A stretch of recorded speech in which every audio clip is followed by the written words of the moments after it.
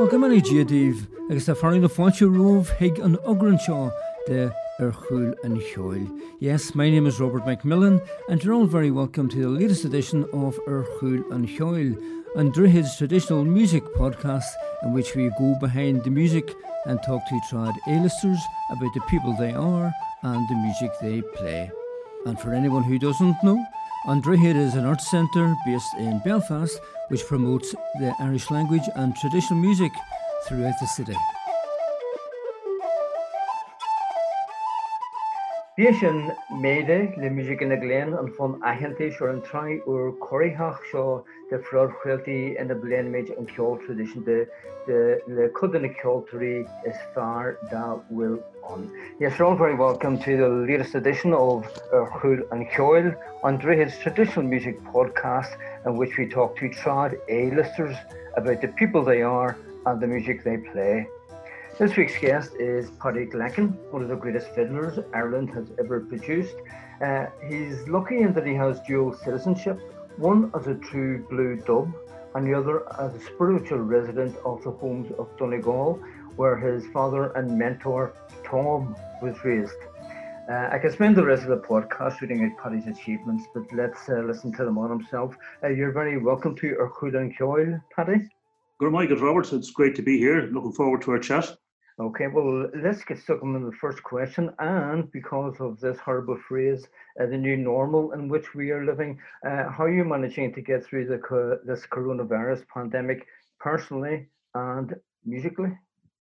Well, it's been a strange sort of an experience. The first thing I would say to you about it is there's been some great benefits to it, because a lot of things that that you kind of take for granted, they're not there anymore. So you have to kind of recalibrate the way you think about things. For me, it hasn't been really that difficult, I have to be honest about it. I've been very, very lucky. I've been able to take a lot of exercise. I live quite beside the sea, so I can do a lot of walking. And, I have the time then to play music at home at the house. There's no performance, which is, of course, a big disappointment. And I mean, that's not looking even like remotely likely for the next couple of months until we're somewhere close to a vaccine at the moment. But I've done a few little sort of projects online, and I've been involved in some television work, which has kind of kept me going and has kept me interested. But I sort of, we're coping very, very well. Mm-hmm. Well, as far as the music is concerned, could we be seeing the end of the traditional music session as pubs and halls and venues close to the music playing public? Well, I think it's, we're not going to see sessions for a good long time, and the idea of 30, 40, 50 musicians sitting down, right squashed up against each other playing tunes, that's not, I can't see that happening for a long while. So the essence of the sort of the music in terms of the social element of it, I think that is that's going to have to be rethought, and I think musicians are going to have to rethink how they're going to actually, interact with each other, how they're going to, and play with each other. I don't know. This is all dependent on the way this virus is going to behave, and none of us seem to know the answer to that. Yeah, it's an incredible number of musicians who hear their first tunes while lying in bed, unable to sleep because of the excitement they get listening to the music that the big people, that the adults are playing downstairs. Was it the same for yourself? Oh yeah, like in my house, my father was a policeman, and he played the fiddle, and he was a big, strong, tall man from West Donegal, and he came to Dublin, and like the one thing I think that sustained him when he was in Dublin, and as he was trying to get used to it, was the fact that this music was always in his head, and like one of our childhood memories, like my two brothers and myself would be at home at night when he'd be on night duty, and he'd come up for his break, and he'd come in and he used to put a clothes peg on the bridge of the fiddle to dampen the sound down, and he'd play away for 45 minutes when he'd be there, and all you could hear was his foot tapping, his big foot tapping. So that's a kind of a soundtrack of my childhood, and hearing tunes that he played, they're still with me, and I can still vividly recall them, and I can recall those nights lying in my own bed and hearing him downstairs playing, and sometimes I might get up and I might go down and play with him. So they're very, very cherished memories. Yeah, and then was it the well-trodden path of the tunes you learned at home, and then Comhaltas and going to sessions? Yes, it was. I started the fiddle studying classical music. I was sent to the College of Music, and I was there for 7, 8 years. But parallel to that, I was learning traditional tunes from my father. And then at school holidays times, he would bring me to sessions in Dublin. They were mainly in the Church Street Club, which wasn't the Comhaltas branch. And then later we'd go to the Pipers Club. But we were very involved with Comhaltas from about the late 60s through to the 70s. And my father was quite active in the organisation. So through that, there was a lot of social interaction, a lot of sessions, a lot of travelling, meeting other musicians, particularly meeting musicians of my own age, which was very, very important to me, because it's very important to have a social context for music. And that was a great help to me. So yes, that's the path I think that an awful lot of people in my generation would have trodden. You're also very lucky, I suppose, in that you were able to meet all these great fiddlers. You even got to meet Johnny Doherty when you were about 9 years old. Now, Johnny is almost deified at the minute amongst fiddlers.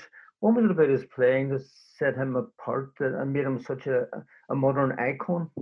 Oh, well, I mean, I think the first thing is just his musicality, number one, and his technical ability, number two, and the sense of drive and the way he's able to articulate tunes is quite extraordinary.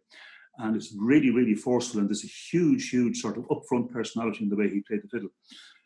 I first got to know him, as she said, as a 9-year-old, and it was a wonderful time in my life. I was brought by my father to the Reelan Bridge in Donegal because he had set up a meeting with John Doherty for the late Brendan Brannock, who was collecting for his Dance Music of Ireland. And John Kelly, the great clare fiddle player, came. So we headed off over Halloween weekend, I think, back in 64, I think. Anyway, BZD 694 was the registration number of the car. I still remember it. And we spent 3 magical days in the Gaeltacht or the Crows in Donegal, in the Reelan Bridge, recording John and listening to him playing, listening to him tell stories. And for a 9-year-old, that was absolutely magical. Yeah, and you're very into this connection between the person and the instrument and the music, and that's very, very important to you. Do you think that's disappearing now, that connection, that human connection? Because, you were able to sit and chat with all these great musicians. Do you think that in this day and age that's dying a death? I don't think you can have one without the other. There has to be a connection. And one of the big problems, I think, like one of the great things we had was the sense of trying to search for music. Actually getting into a car and driving, long distances to spend 2 nights in the company of a musician whose music you were kind of attracted to and whose music sort of interested you, and the ability to sit with them, and it was as important to be able to speak to them as it was to be able to play with them, because you were getting to know everything about them, and you get to know their views, and you got to know their sense of their music and where they saw it coming from, and it was that kind of one-on-one experience which was so intimate and so absolutely brilliant. Now, in those days, we didn't have archives. We didn't have music at the touch of a button that everybody has now. So, I mean, if I mention a musician, say like Padraig O'Keefe or John Doherty to anyone, they could just go online straight, hit the button, and they have it. Whereas in our case, we had to drive 180 miles to get to it. But what they're not getting is the sense of the person. And that's and it's their context, their social context, and all of that I think really adds up and makes it really important. And I remember way back in the 60s and 70s, like particularly say a player like John Kelly in Dublin, who was a wonderful clare fiddle player, but a bit of a father figure to every one of us. But I'd often sometimes call into John on my way home from work, and he'd be inside of the local having a pint after his day's work. And we'd spend the evening talking. We mightn't play a tune, but we'd talk about it for 3, 4, 5 hours. But other times to call in, yes, we would play a tune together. So it was that it was a very relaxed, it wasn't forced, and, you just did what seemed natural, so you responded in that way, What I find nowadays with a lot of musicians is that it's hell for leather, sit down, play, and I don't see anybody talking. I mean, you go to different summer schools, and a bunch of younger musicians, say from a particular class, they come down, they set up camp, and they just play with each other. They do what they do for the other 51 weeks of the year. Instead of maybe saying, sit down and say, okay, there's a guy over there who's from another part of the country. I'd like to hear what he has to, what his music is about. And it's to make those connections. And the thing has become it's really big, and it's so successful in terms of the numbers of people playing. But I kind of worry that there's a certain spirit being lost in all of that. Okay. Some people come to traditional music later in life, either as players or maybe just as an audience. They discover traditional music and they want to go to gigs of all kinds and sessions and things. So this is maybe an odd question, but how do you look at traditional music to learn? If you go to a session and you're looking at a fiddler, for example, or if you're looking at Go West along the road, what do you look at? Do you look at the bowing? Do you look at the speed of his fingers? Or do you look for something that's less tangible, like emotion or feeling? So how do you look at a trad musician? Well, the first thing I do is I try to listen, which is really like basic to this whole operation. So I listen, and I just try to take in what the musician is doing. Sometimes some musicians will make an impression on you, like because they're so technically proficient and so really flamboyant in the way they play it. Other musicians are slightly more introvert, may not be as technically proficient, but who can somehow or other, they can chart a course with tunes that brings a meaning out that sometimes touches you. So you must approach it with an open mind, I believe. And then there are times you say, well, why did you like that? You say, well, God, his kind of say bow to string technique is particularly good, or his fingering is really good, or maybe his tune selection is very good, or his variations in tunes are very good. All of that, it all comes into a general mix. Okay, and then later they can get into the technical stuff, the crayons and. Well, you see, the problem is, if you get hung up on that sort of stuff, that you can get derailed very, very quickly. Yeah. That's something that comes to musicians over many, many years. And one of the things I found, particularly you spoke about people coming to the tradition a bit later and wanting to learn, is that really what the problem is that their ear is too mature when they get to it. So they're hearing what a player who would have an above average talent that has taken them 35 years to achieve, and they want to achieve it in the space of 5 days. And it doesn't work like that. This is a process. Traditional music is an absolute process that you start with, and you grow with it. And you learn. You can't say at the end of every week, I would have done this, that, and the other. You may have learned a tune, but you're only learning notes at that stage. That's the problem. But some people get so wound up about elements of technique that they hear somebody doing, I want to do that.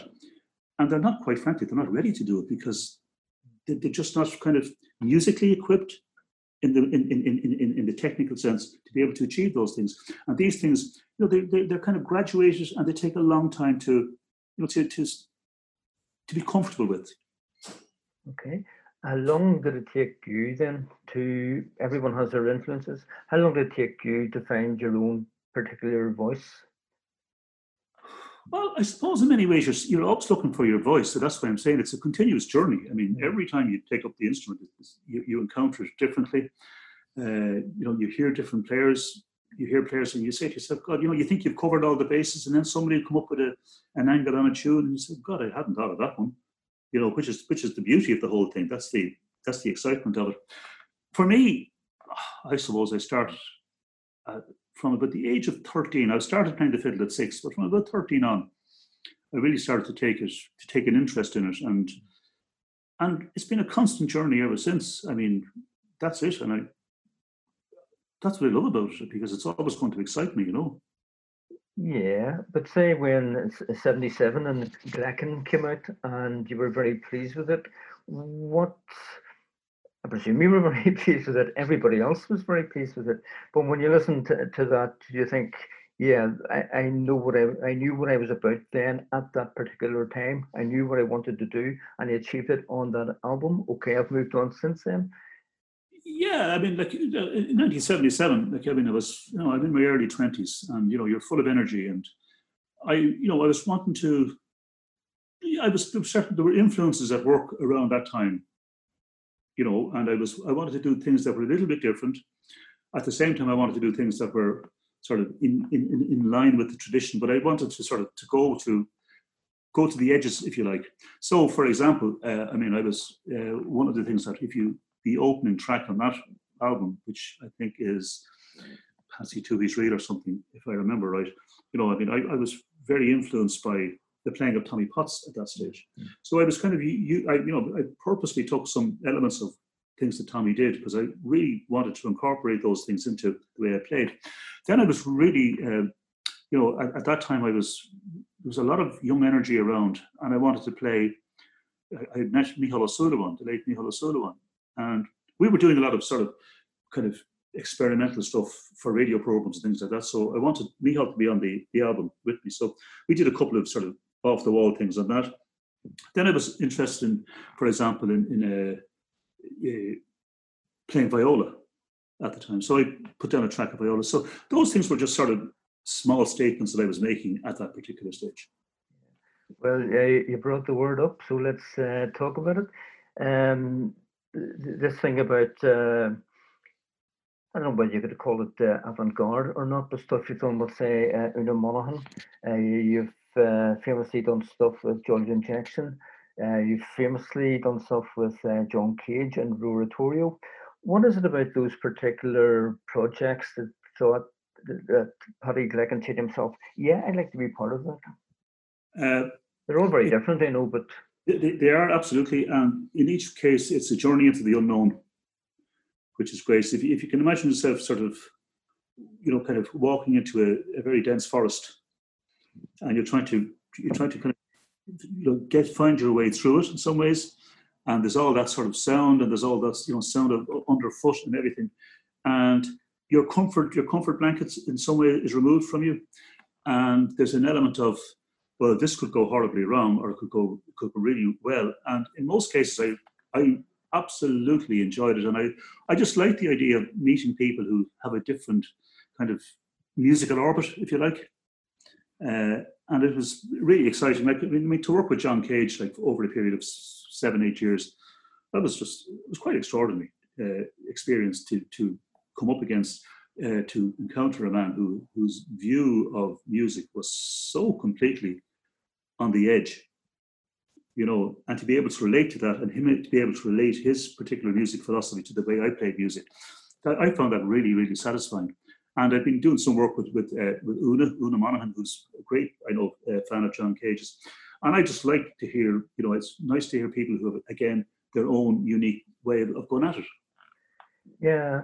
I actually heard Roratorio, but it was the Belfast version. Yes. And it was done up here, and it was the most incredible thing I have ever heard. It was the most incredible musical experiences. I left it, and when I went out, I heard everything going on around me. I heard people speaking. I heard cars going by. I heard birds in the sky. It was an incredible oral experience, and it was wonderful to do that and to experience that. Did you find something similar with the Dublin version? That it made you listen more? Well, the Dublin version is based on Finnegan's Wake, as you know. And when we did it originally, the first time I played it was in Toronto, and I remember at the rehearsals, and I hadn't a clue what was going on around me. I was immersed in this sort of sound, and I really did not know. And I remember the late Liam O'Flynn was with me too, and I remember saying, what are we at here? It was really challenging. But by the time we actually got to the first performance, we started to realize that there was something really special going on. And every time we played that, we heard different things happening. I mean, there's one particular sound in it of a child crying that John Fullerman, who was the soundman on it, recorded up in the Phoenix Park, child in a pram, and it would go right through your heart. It's such the most wonderful primeval sound that they got, but yet it's in this music, and it just, for some reason, it just jumped out at us. We heard it, and that was the thing about Roratorio. Depending on the room you were in, depending on where you were at, you heard it differently every single time. It was never the same piece of music. It was a different experience every time. Well, a bit like trad itself as well. Yeah. Collaborations, you've collaborated with all the greats in duos and in bigger bands, but in duos, Robbie Hannon, Paddy Keenan, Michael O'Donnell, Donald Lunny. What is the chemistry that's needed for you and another guy to hit it off musically? Trust. You've got to trust them musically. You've got to trust their instinct. They have to trust yours. The names you've mentioned there, you notice there's a right few pipers in that.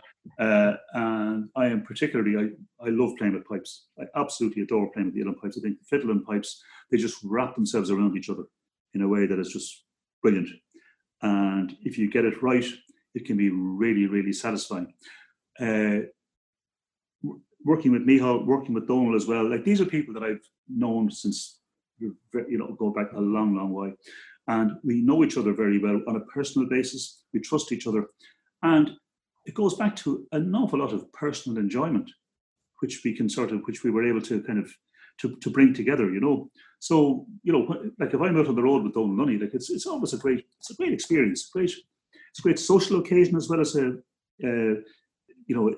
professional job to be done. We kind of enjoy it. I loved being on the road with Liam. I used to love being on the road with Micheál.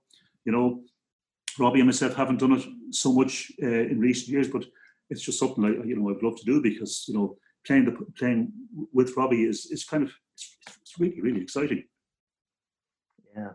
I don't know if we're missing this in the podcast, but the sheer fun and the enjoyment that there is in traditional music. We can talk about techniques and things, but it's the utter joy of it.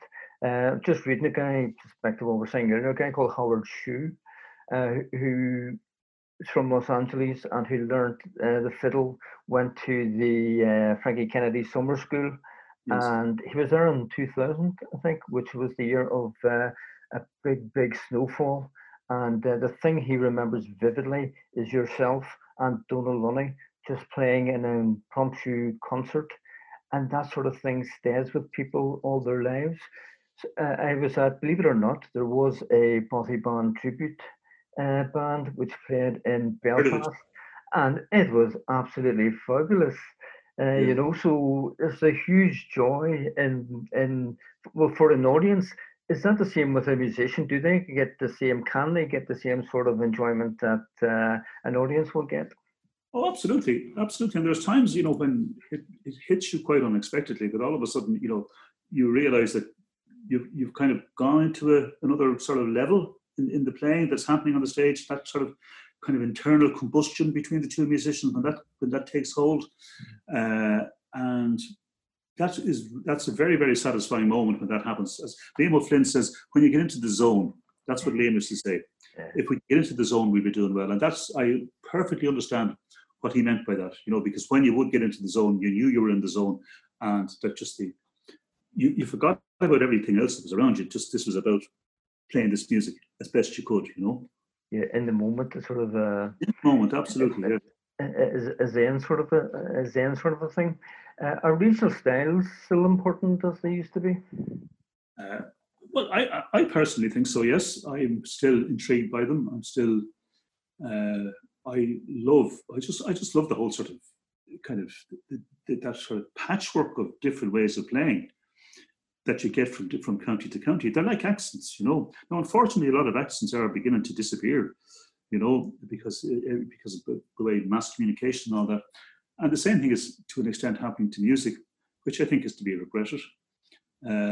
Because there's nothing nicer than hearing, say, a version of a tune played by John Doherty, but you hear another version of it played by Padraig O'Keefe in Kerry with a completely different angle and slant on it. That's really exciting. But again, I think a lot of young musicians are. The music has shifted, I think, quite a lot from being a solo art to an ensemble. It's been kind of defined in an ensemble context as opposed to a solo context.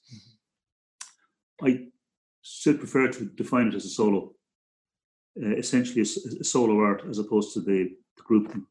Is that because of where it came from? because it came from the blind harpers, and it came from itinerant fiddlers. Is No, that part of it? there's this awful drive to make it commercial, and unfortunately, with a few exceptions, you are not going to hear a solo fiddle player in the middle of the day on RTE Radio 1. So it's what people can actually take. People find the notion of the traditional musician without accompaniment, just a raw bar, they find that very, very hard to take in.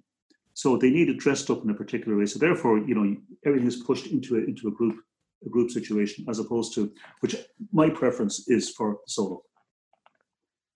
Yeah. Is that because of the audience? Is it because of the media? And you know all about the media from the long note and the pure drop, but they are sort of the exceptions to the rule. Yeah, no, it is media driven. I mean, like an awful lot of stuff that's written about the music is quite utterly nonsense, to be perfectly honest with you. And it's sort of reference points that people have, and that they really don't have much of an idea as to where a lot of this music from where it emanates. And media does need. It needs to be able to sort of has to feel comfortable. It has to be able to categorize things, and the reference points that become really, really simplistic. Whereas, if you put, to a lot of musical journalists, you say, here, sit down there and listen to Tommy Potts now for an hour and a half, and tell me what you think about it, and tell me, what you feel about that music. I think they'd be pretty hard put. Is there anything left to find? I know you've worked in archives, and I know that people aren't getting on their bicycles and going for 20 miles to listen to a bachelor box player or fiddler anywhere. Is there still a lot of music to find, or do we need to go through the books, through O'Neill's and stuff, and find it that way? There is always stuff to find. There is always stuff, which is brilliant.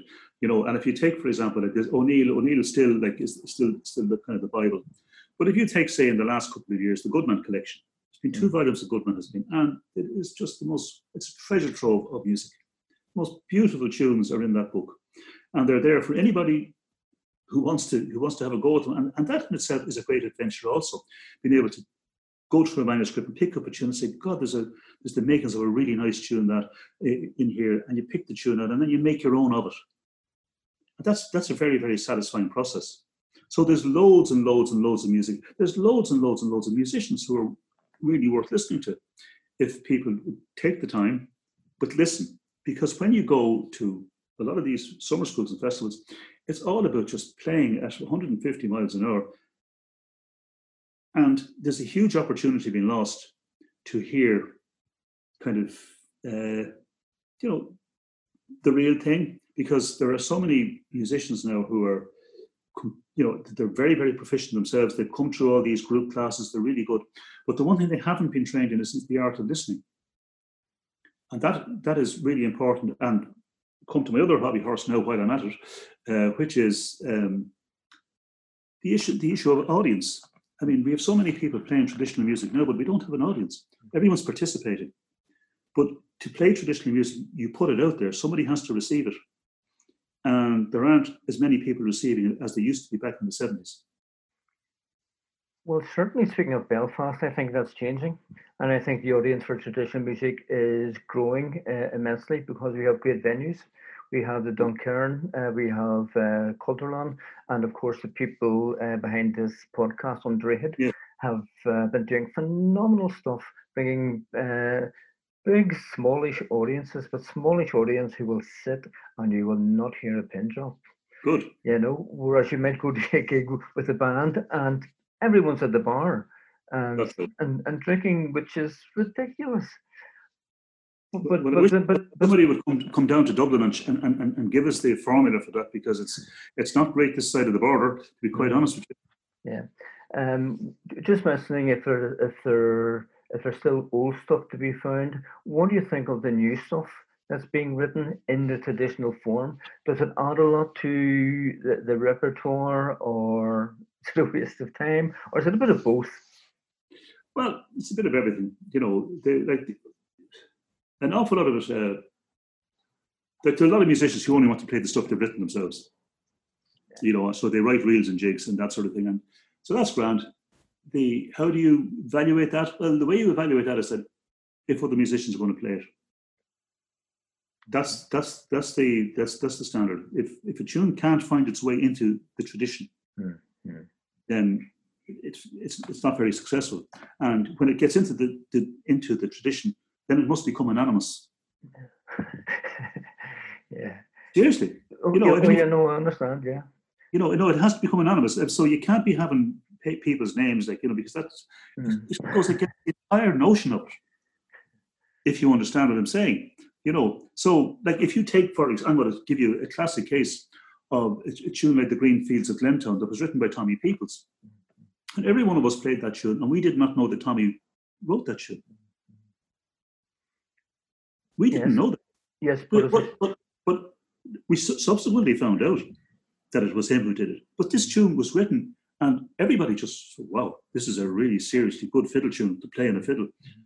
And nobody asked a question as to who wrote it. We just played it. And we all went about our merry way, and there's so many different versions of it recorded. Yeah, it was Tommy who wrote the tune. Now, I can't think of a more eloquent sort of way of praising that tune than by what I'm just saying. Yeah, but is it not also part of the etiquette? If you are playing a tune, you tell people where you got it from. You tell them people. But it might not necessarily be from the composer. Yeah, yeah, and especially nowadays, where people will hear stuff online or on a CD. That's the trouble, So that's kind of the way I would go about evaluating tunes. To answer your question more, some of the stuff is some people write really nice tunes, and some of them then kind of just leave me pretty cold. So and therefore I don't play them. Yeah, but that's fine. Yeah, absolutely, yes. It's people's taste. It's whatever they like. If they don't like it, but that's fine. Yes. You don't have to like it. Absolutely. You don't have to like John Cage. You don't have to like Paddy Crackin. But if you do, absolutely don't. It's fabulous. Okay. Do you listen to many new bands? Would you go, or players? Do you go before coronavirus? Would you have gone out much? Gigs and things? No. I'm not a great attender at gigs.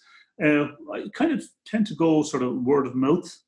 When people say to me, "Did you hear such and such a person?" Then I check them out, and invariably, I'm well satisfied when I hear them, because they are normally really, really good players.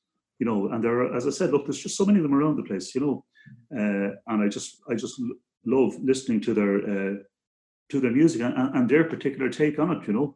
Okay. And yourself, do you still have the same drive, the same enthusiasm? Do you ever get up in the morning and think, well, I won't lift the fiddle today? Does that ever happen? Well, I have a little discipline that I do. The first thing I take the fiddle out of the case and I leave it there in front of me. So I have to pass it kind of 500 times in the day. And at some stage I'll pick it up and I might play a tune. Other times I might, but now, for example, the other day I was going out, I was waiting for somebody to collect me, and I had about a half an hour to kill. So actually, look, I play a tune, and the time went it was only sort of 3 or 4 minutes, but I was actually ended up playing for 40 minutes, and I didn't realize it. But I was kind of lost in it in a way, and I was enjoying it, and I was only messing, I was tipping it, bits of tunes and bits, but I just enjoyed that, and it took me into a nice little zone before I went out. Okay, well, we know Paddy Gleckin, the fabulous traditional player. I won't use the word purist, which I don't believe you are terribly keen on. So I hate it. Yeah, I think it's a dreadful word. And so it is, because it leaves out so much stuff. And Carolyn dabbled in all kinds of things. Tommy Potts probably was influenced by everybody. Everybody's been influenced by everybody else. So there's not really such a thing as a purist. I'll ask the question: is there such a thing then as the pure drop? Is there such? Sorry, I beg your pardon. Is there such a thing as the pure drop? I think there is. Yes, I think I would regard Tommy Potts as the pure drop. I would regard John Doherty as the pure drop. I regard Padraig O'Keefe, Matt Malloy. I mean, these people. This music is kind of very, very rooted That's what I mean by the pure drop. It's absolutely rooted. But at the same time, and this is the thing that people don't get, I mean, Tommy Potts takes you into musical zones that very, very few people have, can imagine. But it takes a while to get you. Paul O'Keefe does it, John Doherty, these musicians, these guys aren't purists, these are adventurers.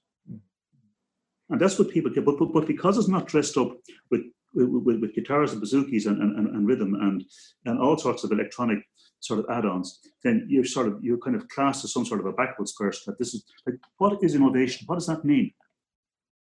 I mean, I would stand over Tommy Potts' music till the day I die as being really seriously innovative. Okay.